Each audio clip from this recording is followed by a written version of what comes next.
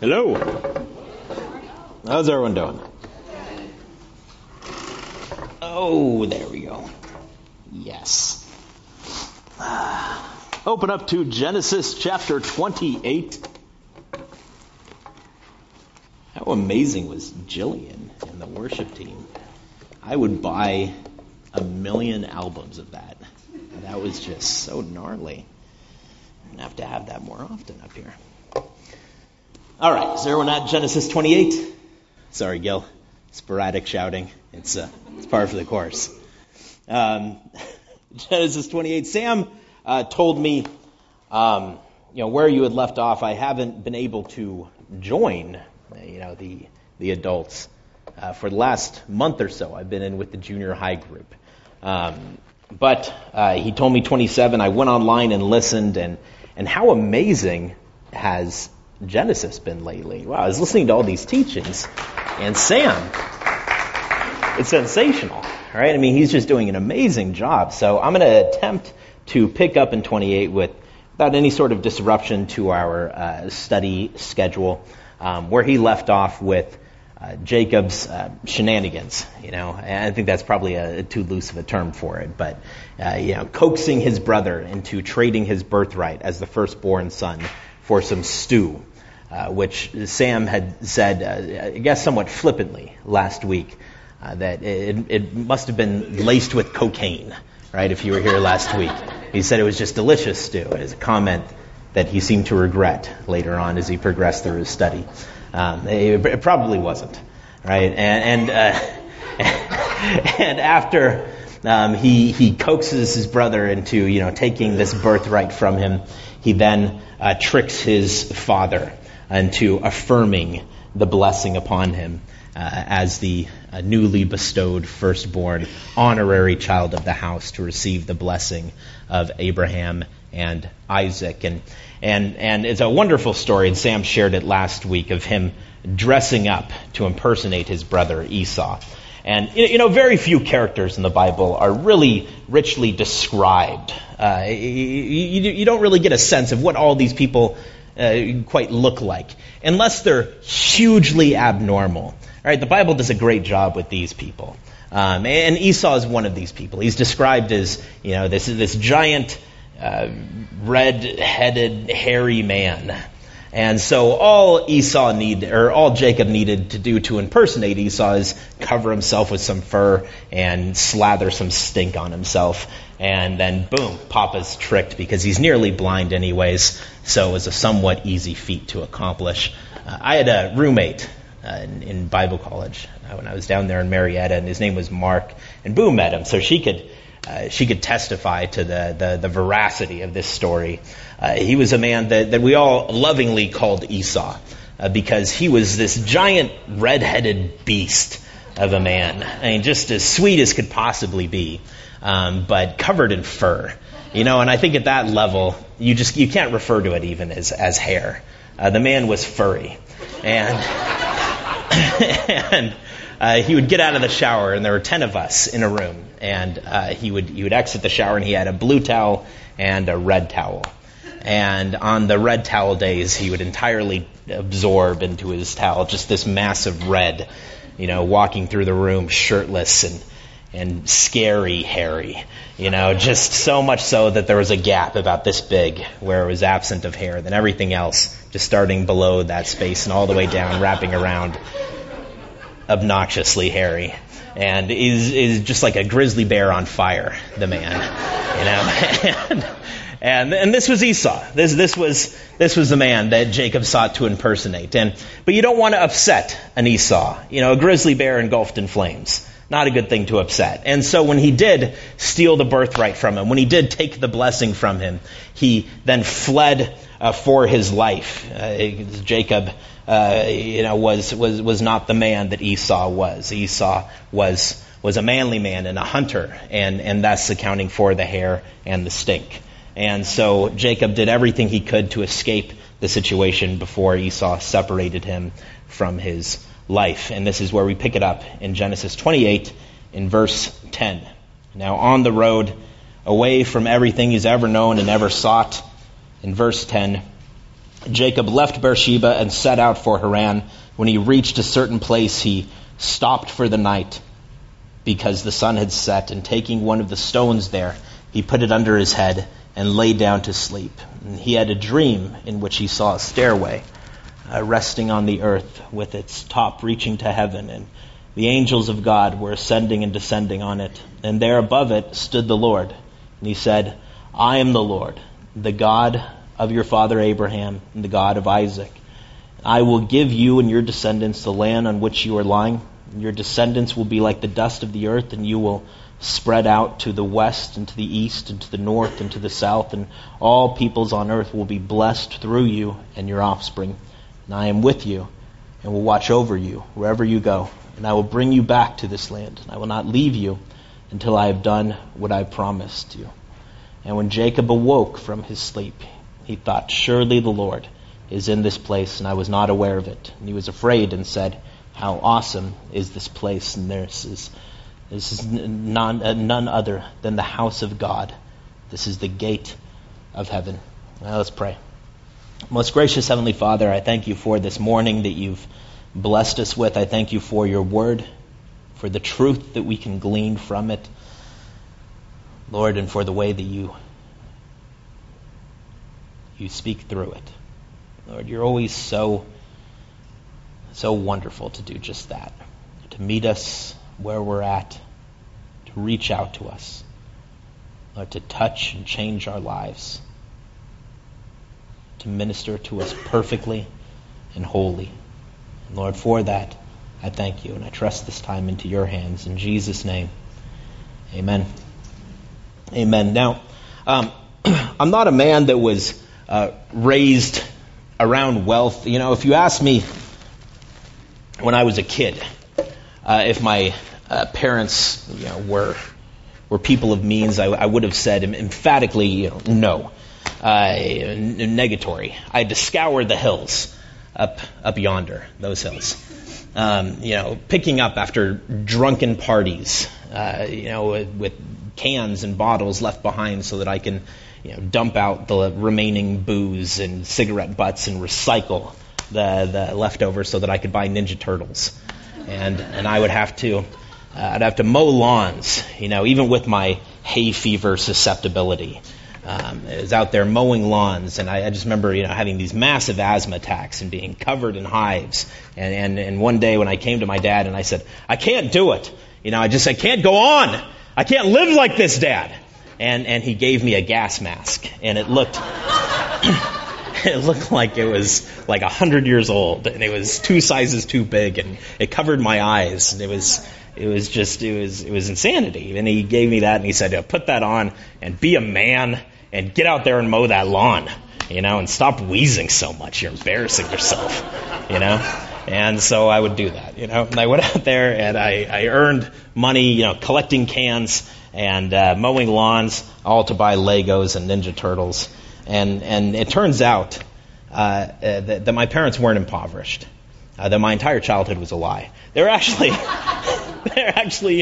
they were doing okay, And all of this was to teach me, this great practical lesson about responsibility and money that now, as an adult, I really appreciate and value. But back then, I hated it. Right? I didn't want anything to do with that lesson. And I just remember, my dad occasionally touting the one Turner family possession, and he would gather my brother and I together, and he would say, it's not always going to be collecting discarded cans and mowing crops of anthrax or whatever that was that I was mowing, because normal grass shouldn't cause humans to feel that way. He would say, it's not always this house.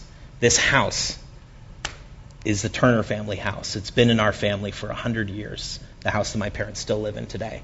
And he would say, and one day, this house will belong to one of you, and you'll raise your family here, and this will be your inheritance.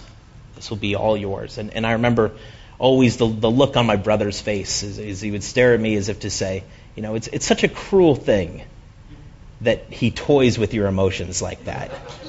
Saying, one day, one of you will get the house. As if he's going to give the house to the second-born son, the baby of the family. While we're squandering treasured possessions, why don't we give the family jewelry to the cat? This type of thing. It's ridiculous. You're not going to get the house. You can appreciate the house from a distance while I'm living in it. You can stand down in the front of the house at the curb, and maybe you can even leave the house now and just make it easier on the both of us. And so, reading the story as the baby of the family, I consider Jacob and his plight and all that he's gone through to create a future for himself. And I understand the man's pain, but the dwelling place for Jacob was just the beginning. Abraham had really begun to amass an empire at this point. And we don't often read it, and the Bible never really comes right out and says it. But camels and donkeys signified wealth, and they had herds of them. You read in the story that they're collecting all this gold and silver, and maybe they were traveling merchants, but it doesn't really explicitly say, and they had servants. And what type of normal family has servants? These people weren't, grungy desert wanderers, as I think we perceive them to be. These were people of wealth and affluence, and they met with kings and tribal leaders. It's not as if everyone did that. And here's a man that had inherited the promise from his father, and Abraham began it, and Isaac inherited it, and now there's two, and that's a problem, right? There's Jacob and there's Esau. And the material wealth is truly amazing, but it pales in comparison to that which transcends the material, the promise of God that one day all of the world will be blessed through one of these men, only one of them. And Jacob knew in his heart of hearts that he wasn't that man, that he couldn't be that man, that he was destined to be the other one. Even though God had prophetically uttered, that this wouldn't be the case, that in their case the older would serve the younger, and so in this case Esau would serve Jacob, he didn't believe it. He didn't buy it, so he sought to manipulate his way into gaining it for himself and taking it by force. If I lie, if I cheat, if I steal, then the property and the promise and the prominence, it's all going to be mine. So he fooled his brother. He fooled his father. And it's yours. And everything you ever wanted, everything that you ever dreamed of, in a moment he has it. And in the next moment, he loses it.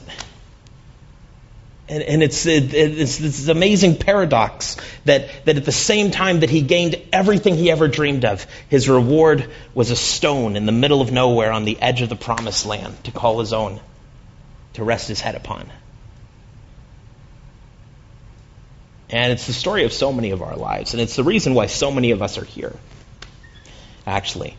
We hit this point where our entire lives has been a narrative of striving for that which God has promised, and for what always seemed was just within our reach, and we sought to gain it for ourselves and take it by force, and we came up empty, and we had nothing to show for ourselves, and we felt hollow in the end. And we thought, if I could just get that thing, or if I could just be with that person, or if I could just be that person. And then we're altogether empty-handed and in desperation. And this is a trial, and it's a difficulty, and it's put him in despair and despondency, and no one wants to be there, right? And we read passages, right? Because we're all pretty familiar with the Bible, I think, here.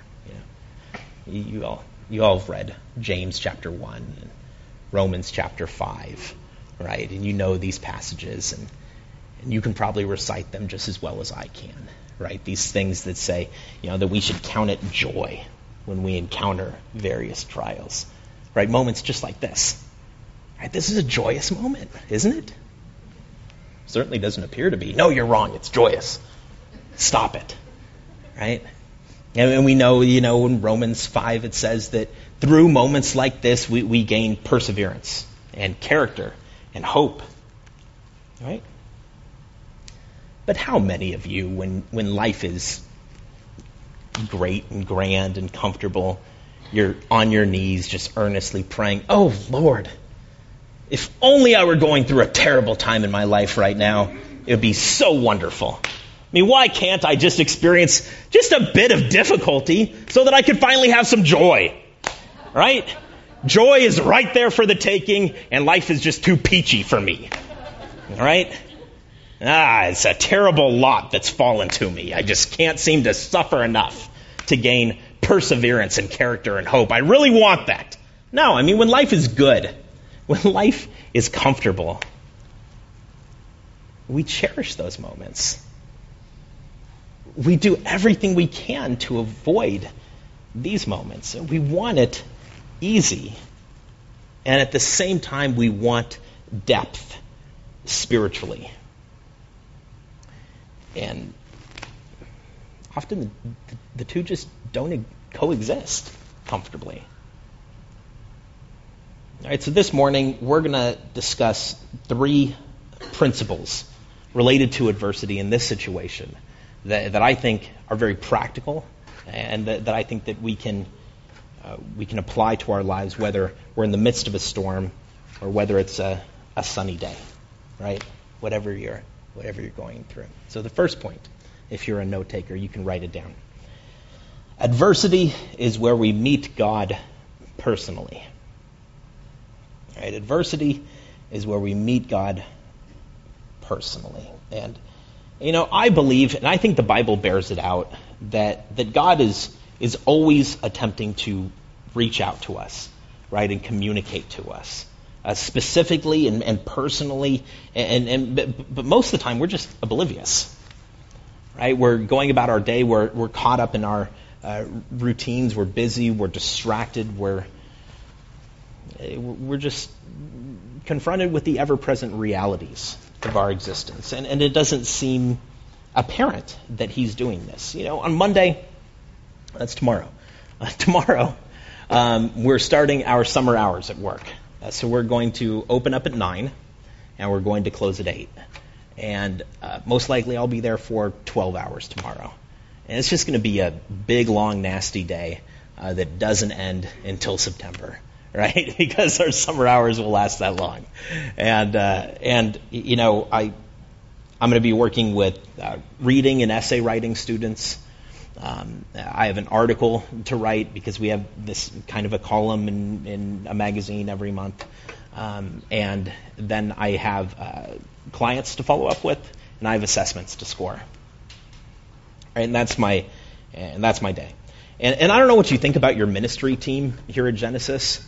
I know I've always had some pretty, maybe unreasonable expectations for the ministry teams that I used to work in conjunction with or sit under. I always imagined, while I'm out there in the world just toiling, in my job and, working, doing whatever it is that I'm doing, they're at an office somewhere and they're just, meditating and filled with the Holy Spirit and like levitating above their chair, this type of thing. 'Cause they're just so different than I am, and they're just so holy. And in a way that I could hardly even imagine, right? They're just otherworldly connected to God, and I wouldn't get it, in a way that maybe they could be doing something just completely mundane, like filing papers, and then all of a sudden, they perk up and ears would tune in, and be like, "What's that, God? Fontana? Ask for a man named Fred. Take the 210. There's less traffic." And boom, then they're off, and they're off saving the world somewhere, but that was never the case for me, right? And I don't know about you, but that was never the case for me. And, when I'm working with a client, I'm thinking about that client. When I'm writing an article, I'm thinking about that article. When I'm scoring assessments, I'm really trying to focus on those assessments because they're super boring, and it's easy for me to get distracted, right? And Ted gets that, right? He's nodding. And I'm largely oblivious to everything around me, even people that are standing right in front of me talking to me. Now, Boo works with me. She's been down there at the Brain Zone for a few months now, right? And she'll stand right next to my desk and say something to me. And I'll just keep on doing what I'm doing. Right now, if I can get tunnel vision to the degree that when a person is tangibly next to me and I don't hear them, now imagine how difficult it would be to hear God when we're going about our daily routines and just living our, normal lives, right? But, and here's where it gets fun. If God reached out to me, as I periodically do to my son, and he unburdened me of my job, the way that I might unburden him of something that he's playing with that he shouldn't be playing with, like the Vaseline that he covered himself with yesterday. Kid. Then he would have my full attention, right? Because that thing that he unburdened me of would fundamentally disrupt my life, right? And that's that disruption. That's what we call adversity, right? That's what adversity is, right? And this became clear to me last night in a way that it never had been before. And I don't know if this has always been something that's been apparent to you, and maybe you're sitting there thinking, well, I should be up there sharing. Well, then just let me know, and next time you will be. But I'd never realized this before, and it moved the planet for me. That adversity wasn't just some accident or coincidence that, well, it's happened and now I need to figure out what it means and what to do with it, and it was a loving God that had desperately been trying to communicate with me. That I was just far too busy and distracted to hear him, and so he reached out to me and made it easy for me to hear him, right? And periodically when Miles isn't covering himself in Vaseline, he'll pick up a pear or something and he'll call it a ball, and then he'll throw it, right? Because that's what you do with balls. He doesn't realize that it's a food, right? I don't know, maybe he does, but he takes bites out of it. But he takes bites out of his balls, or he'll walk over and he'll grab the baby lotion and then just start, pumping it into his mouth, right? And I'll tell him to drop it, right? Because I'm a good parent. He only gets a few pumps in before I step in and intervene. Right? And I'll say, Miles, stop it, drop it. And he won't. Right? He won't even acknowledge that I'm saying anything to him at all. He's just so fixated, on the lotion. He's just focused on it, and it's difficult to impart wisdom to him. And I'm filled with that stuff. Right? But he makes it so difficult to do that. So I have to walk over and I have to separate him from this thing that he has attached unnatural value to. Right? And I don't want to do that. He gets upset when I do that. The value that he's attached to this thing is silly, but it's real to him. And he becomes just sad and despondent, and he cries out and he wails, but lotion isn't a snack. Right? And you shouldn't gnaw on pencils. And he goes to the dangerous end of them. He just picks them up, and the pencil and the lead, breaks it in his mouth and just starts chewing on that thing. I just want him to be happy, and I want him to be healthy. And I just want you to stop for a second and listen to me. But it's difficult to get him to do that when he's caught up with that which captivates his attention and affection. I want you to stop for a second and notice something in this story. For all that Jacob has talked about God and the promises of God, has Jacob ever in his life talked with God as his father and his grandfather Abraham had done. Had that ever happened before this moment? No. So why did it happen now? It happened now because God cleared his hands and said, listen, I want to talk to you. Listen, this is distracting you. Listen, I need to separate this from you. Listen, you are attaching unnecessary value to this thing. You're caught up with the camels and the donkeys and all the servants and the house and the promise that can only go to one son. And so how can I be that son? And so God takes it all away. Says, here's a stone. Put your head on that. Here are the heavens. Gaze upon them. Fall asleep. Just rest in me. And when he has nothing to call his own, that's when he meets God for the first time. And that's the first thing that we can learn from adversity, that it's our opportunity to meet God.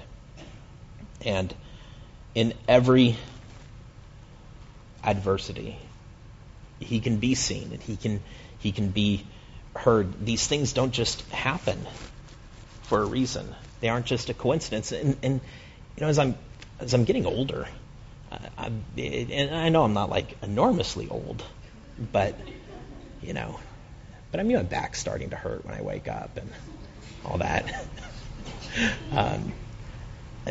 As I'm getting older, I'm beginning to realize that nothing really happens by accident, that none of it is really a coincidence. And I begin to see more and more how intricate the masterpiece is that God's painting. And you know what? Some of the brushstrokes are harsh and they're dark, but they stand there to accent the life and beauty and color of everything that surrounds it, all the potential that can come from it. That these are the moments, these harsh, dark moments that real life flows from, that real life can begin. And so now, Lord, you have my attention, right? What will you do with it? And this is what God seeks to do with it. He seeks to fill it with things that are of real value, right? So this is our second point.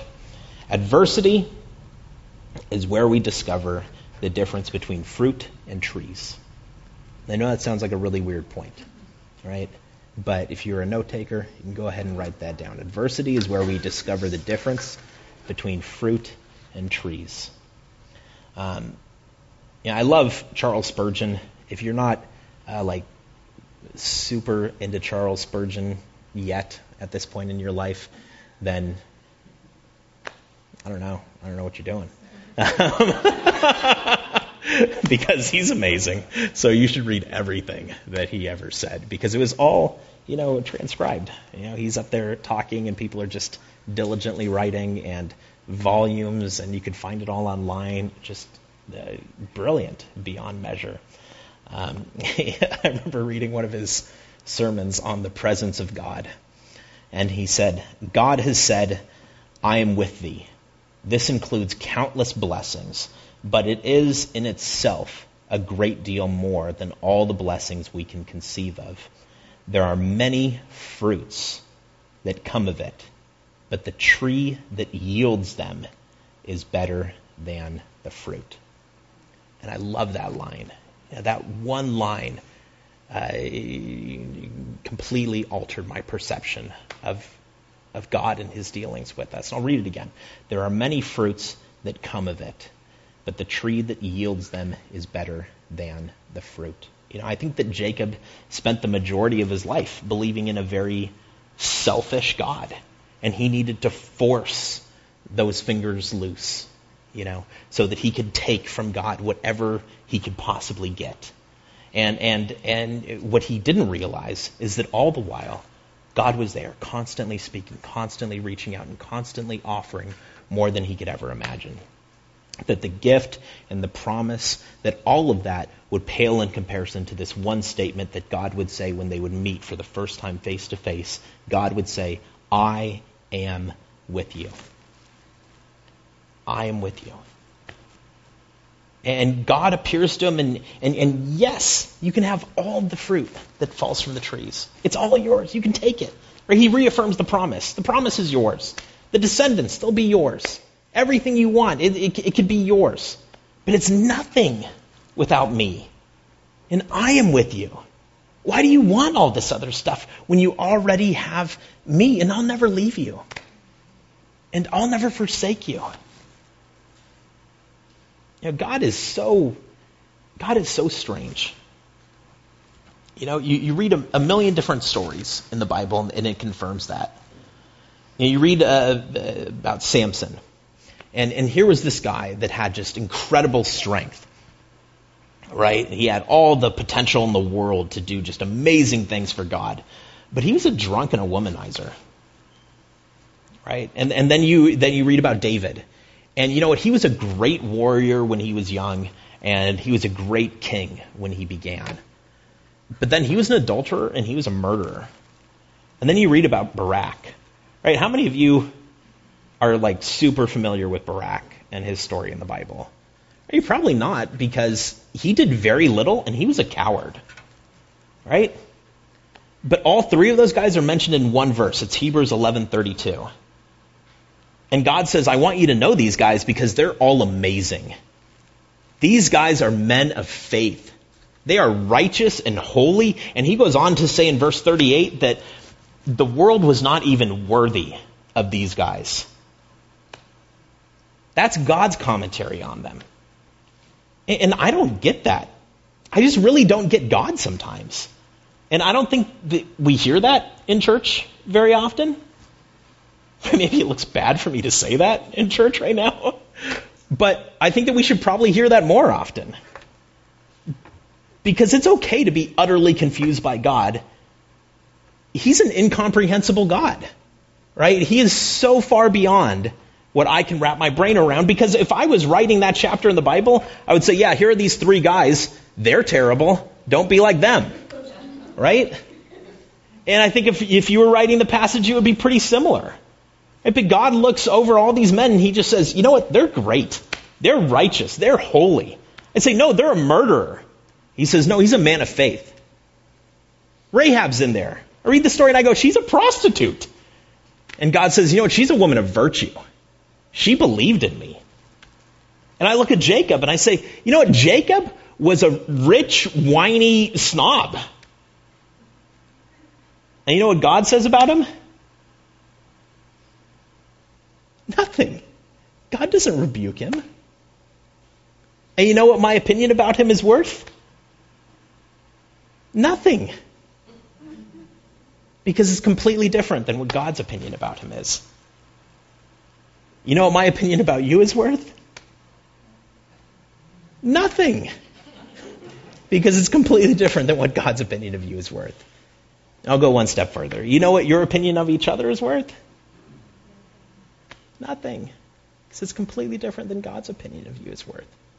God is so much more loving than he should be. I don't get it. I wouldn't be that loving. God is so much more accepting than he should be. And I don't get that. I wouldn't be that loving. And God is so much more forgiving than he should be. And I don't get that. All I know is that when he says that he casts our sins as far as the east is from the west, that he must really mean it. Because some of the things he says, you can't say that if that's not the absolute truth. He loves us. He accepts us. He completely forgives us. And he stoops down now that he has his full attention to tell him what is really important. And you know, we, like Jacob, it's so easy for us to cry out and say, you know what, I just want that new car. You know, my life stinks because I'm driving a Toyota.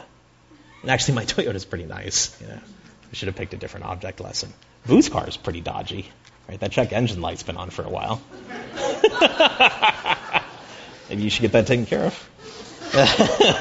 And we look at our lives and we say, I want a better job, right? Or you're crying out in dissatisfaction and you're saying, I want a bigger bank account, and why couldn't I have been born to privilege and prosperity and prominence? And God steps in and he says, son, daughter, a car is a collection of molecules. And I spoke the elements into existence. You have me. You have everything. I've been with you. I'll always be with you. We spend a lot of our lives fighting to gain what God is constantly offering. And it's really kind of silly, when you think about it. We spend our lives, ignoring the outstretched arms of God and hitting up everyone around us with empty pockets, just trying to pick up spare change from everyone we encounter. Just a little bit of happiness, just a little bit of satisfaction. Maybe I can get it from this person. Maybe I'll go to that thing and just some peace and some compassion and some acceptance and some love and here's God and he's saying, I got it all. It's yours if you want it. And God offers us this bounty that I can't understand and I can't explain with anything else than to say that he loves us. We want the fruit, and he offers us the tree. And if I was the tree, right, if I was God, I would just walk away and be like, those people are banana heads, because we are a lot of the time. Yeah.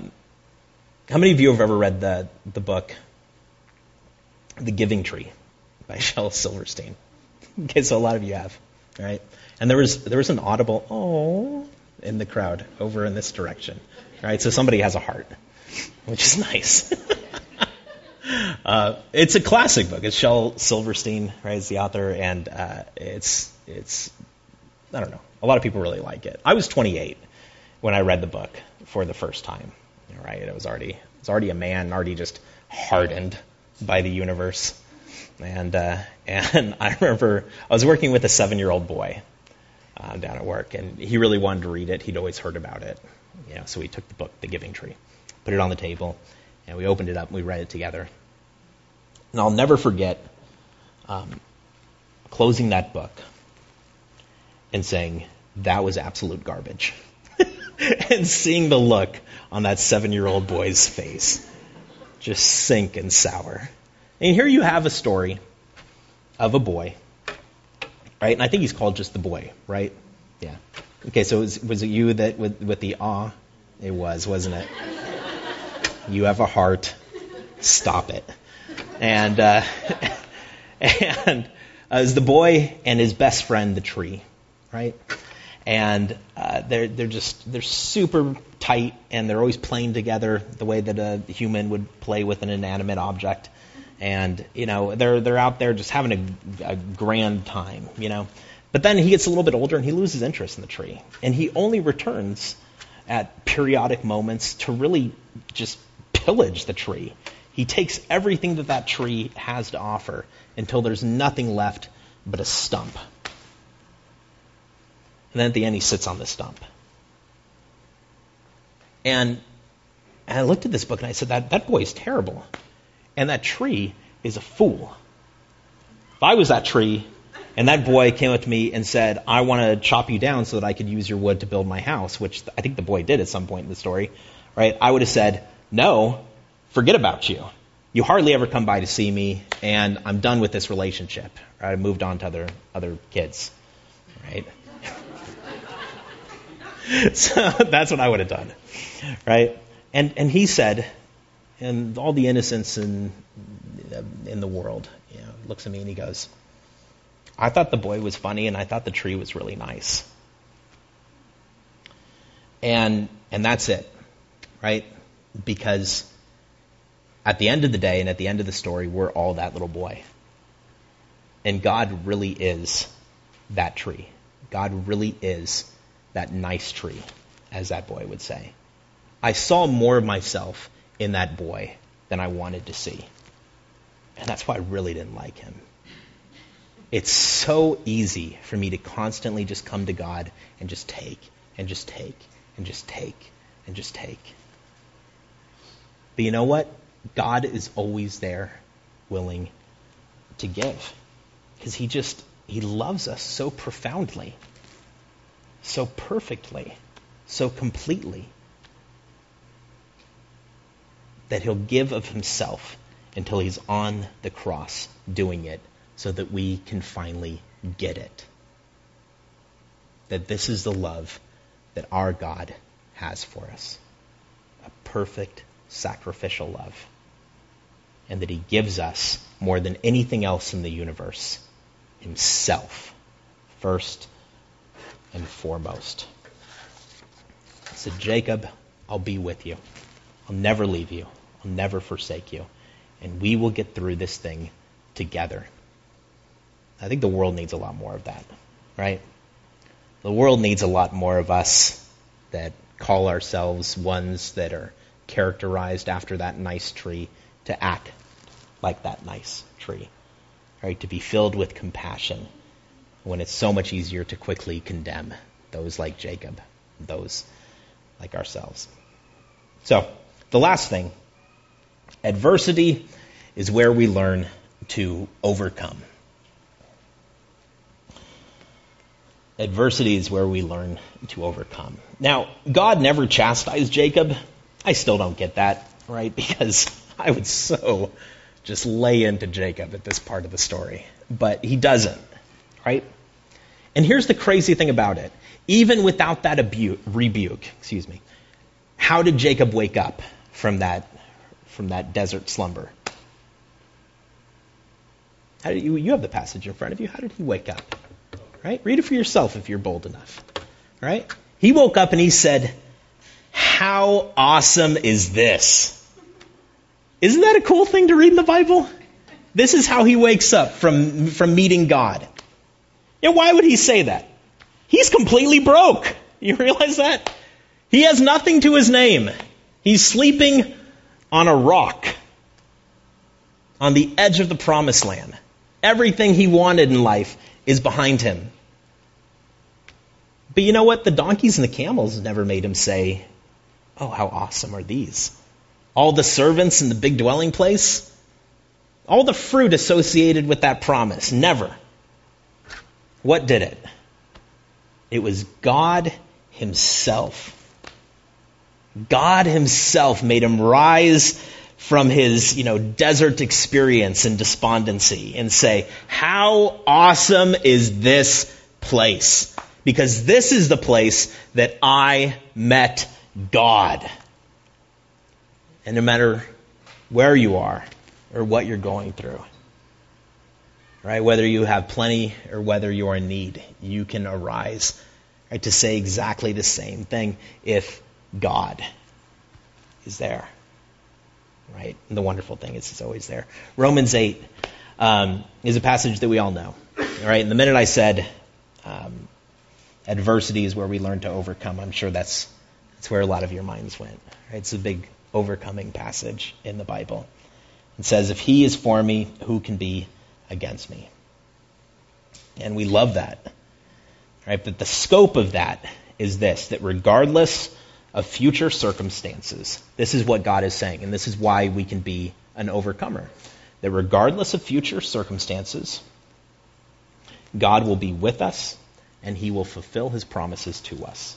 That's what this passage is all about, right? And that's the great truth of it. That no matter where you are in your walk with the Lord and in your life, you have these two things to know without any shadow of doubt.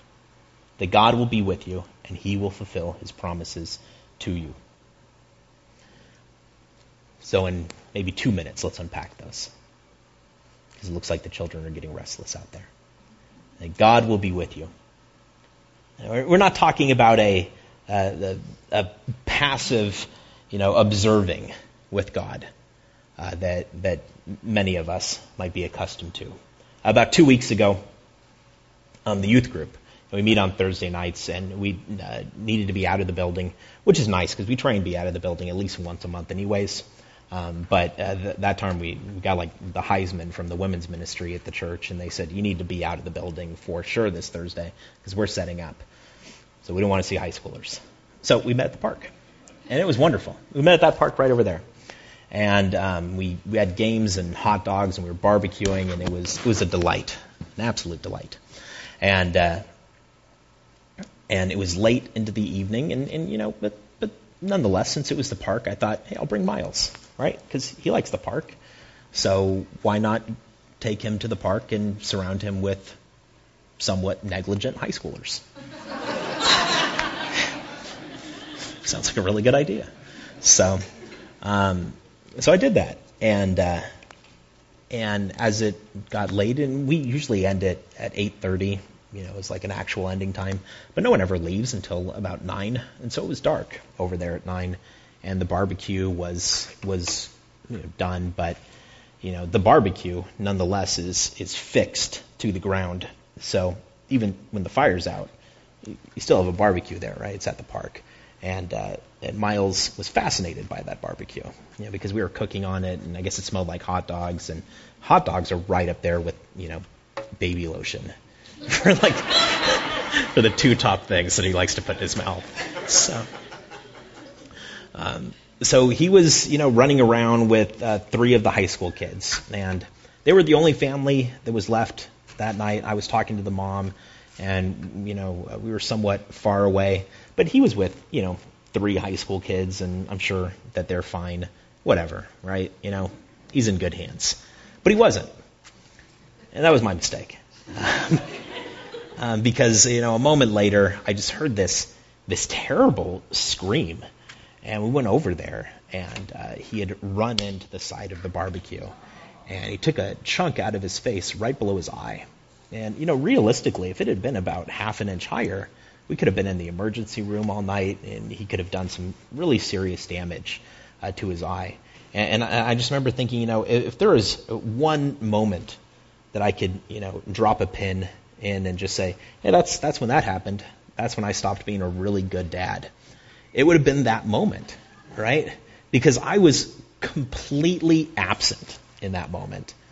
I was physically there, kind of, but he was really doing his own thing, and I was kind of keeping tabs on him loosely. But that's not God, right? That's not how our God is. He's not up in heaven going like, I'm kind of a big deal. I got a lot going on, and it'd be just great if he would just play in the grass, quietly, and not run into barbecues, right? And he is so engaged in Jacob's affairs that he has a multitude of angels ascending and descending upon him, constantly tending to him, giving him aid. But beyond that, he's there personally, right, presently, keeping watch over him completely. That this is our God, right? This is my God, and he's always with us, even when it seems like all hope is lost. You haven't lost him, right? Because he's there. And what's more than that is he will fulfill his promises to you. It's amazing how many promises we make. And we're so bad about keeping them that actually Jesus says in the Gospels, it would be neat if you would just stop making them, because you're terrible about keeping your promises. So it's offensive to me as God. Just stop it, And but no matter how good you are about keeping your promises, or those that you've counted on to keep their promises, if they've let you down, whatever you've been through, that's not God. That's not the way God keeps promises. God is constantly keeping his promises, and he's constantly making promises, and you can trust in him, right? You can believe in him in times of difficulty. You can know that God is with you, and he's not going to let you down, right? And that's what he's telling Jacob right now, that you might not have anything to call your own right now, but you got me, you got my promises. That's all you need, right? We will be with you, and this moment wasn't an accident, right? It wasn't a coincidence. And yeah, it was a consequence. Some unhealthy habits and overly busy and distracted life needed to be addressed, but God wasn't enraged with Jacob, and he's not enraged with us. I think we need to let that go, right? That this is the God that greets you when he's captured your attention. He's not a God that will abandon you when you're in need of him. He's the God that was with Shadrach, Meshach, and Abednego when they were in the midst of the flames. He's present in your time of need. But now is the moment to drop, right? To drop the lotion and to stop gnawing on pencils, right? And now is the moment to look up to heaven and say, this is an awesome place, right? Wherever it is that you find yourself at this morning. It could be a sorrowful place. And it could be easy to say that this is an empty and a lonely place. But God is never more clear. And we're never more easily able to see him for who he truly is. As that good tree. Right? That in this place you will find a ladder reaching down. And in this place you'll find a loving Father reaching up. Let's go ahead and pray. Most gracious Heavenly Father, I thank you, Lord, for your word. I thank you, God, for the truth that we discover in it. I thank you, God, for the corrected perspective that we could have of you as a result of it. It's amazing it's amazing how I can imagine you as something that you're entirely not. That you should be so angry with us and so over us. You should be able to just so easily dismiss us, be done with us. You're not. You love us. Lord, and these places of adversity should be a punishment, and a punishment rightly received for wrong actions. But it's not. You just want to talk to us. Lord, you want to teach us what's really important in life, what we should attach right value to, and what we can let go of, what we've been clinging to for far too long.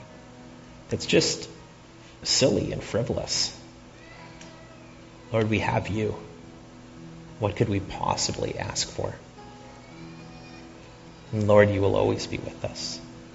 You'll always keep your promise to us that a future and a hope is set before us, that no matter how harsh and dark the brushstroke may be, you will be with me. Thank you, Lord. In Jesus' name we pray. Amen.